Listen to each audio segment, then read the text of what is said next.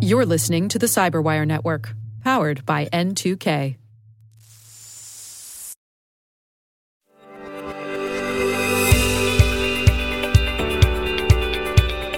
Welcome to Cyber CEOs Decoded, where we speak with CEOs from established security giants to up-and-coming disruptors, getting the inside track on what makes a cybersecurity company tick. I'm your host, Mark Fanzadala, the CEO of Devo. Now today, we're sharing the best moments and most insightful drops of knowledge from our Season 1 guests.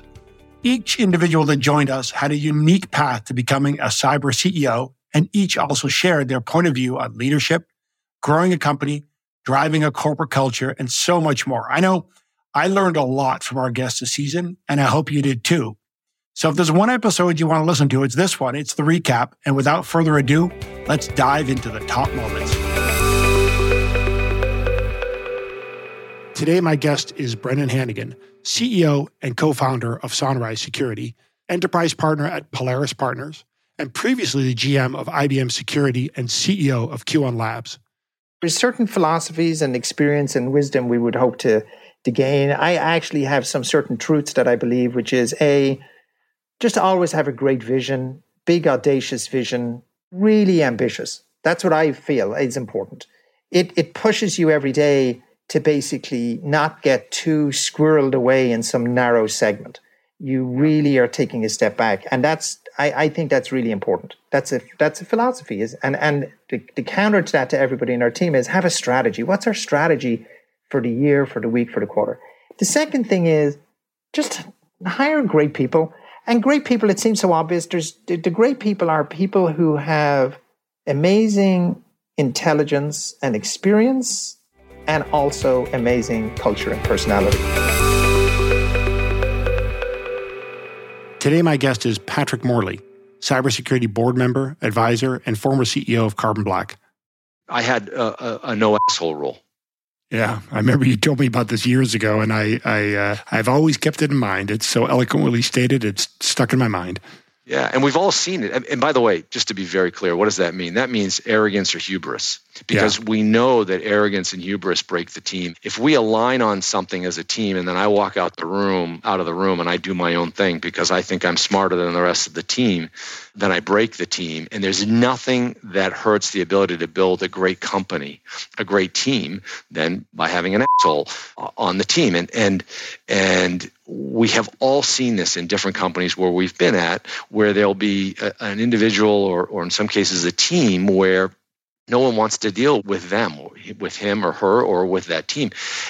And again, as I used to say, kind of jokingly, but those teams also tend to grow. It's like rabbits. I mean, one day you have one person who's not a team player, and the next thing you know, next quarter, 2 quarters, you got a whole team of people. And so you got to get that out. And the best way to do it is just to say it. We don't want that arrogance or that hubris in the company.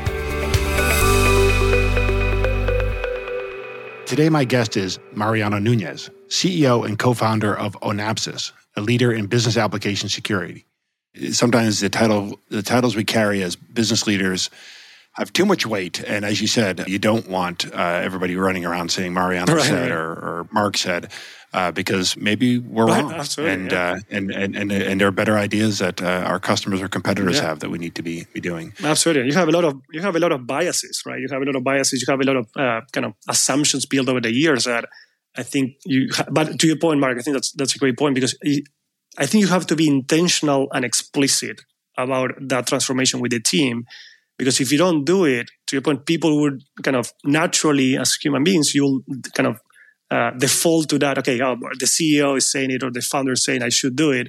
I think like trying to really empower the teams and be intentional about, guys, like I'm not going to be part of the happy to review your recommendations after you talk with customers, but like use me as a kind of check, not as the one defining it, right?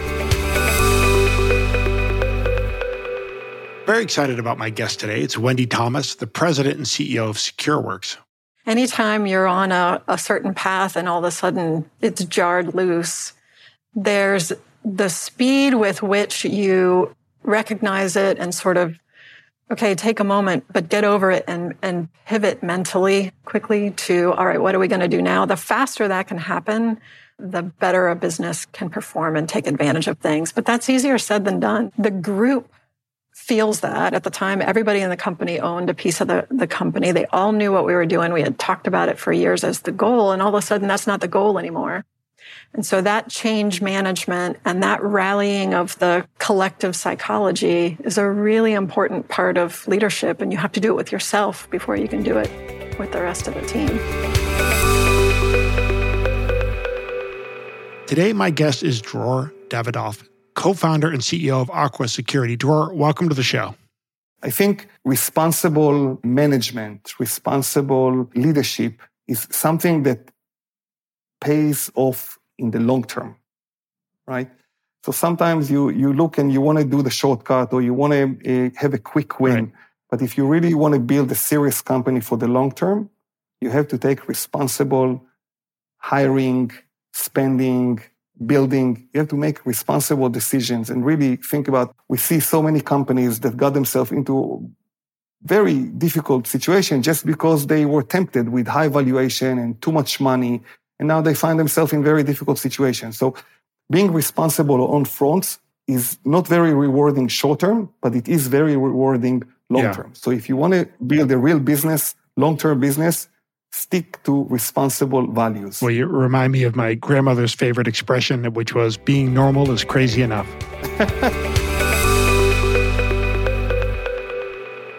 Today, I am super stoked that my guest is Christopher Ahlberg, well-known entrepreneur in the cybersecurity community and co-founder and CEO of Recorded Future. What advice do you give entrepreneurs, and how do you look at that now? Yeah, no, it's very tricky. You have to be, I think the first of all is to be careful about dishing out advice that you think is too clever, because there are no silver bullets in this. I end up sort of usually, if it's something B2B-ish, being like, look, solve a very specific problem.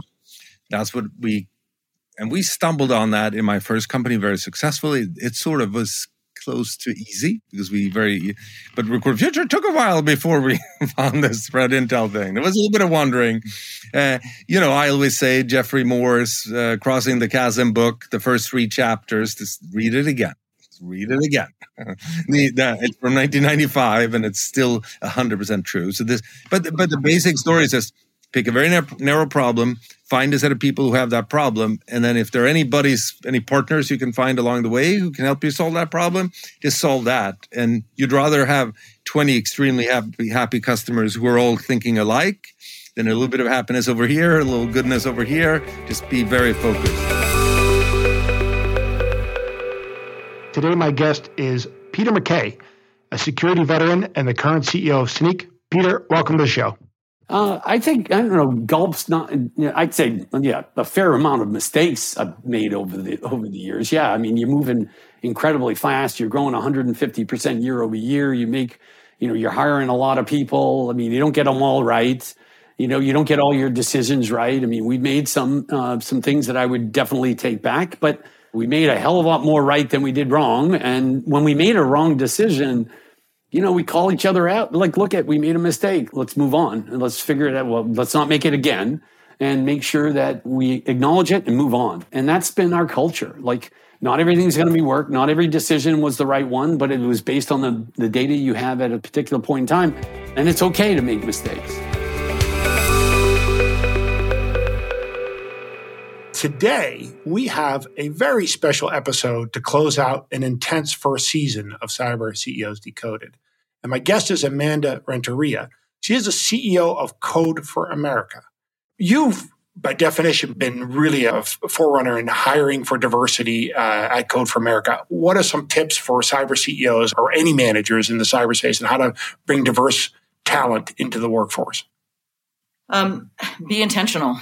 For us, we have, from the very beginning, our executive team is majority women and people of color. We look at metrics all the time. So all staff, right? We have our metrics of how are things looking. And over the course of time, we've really moved the needle.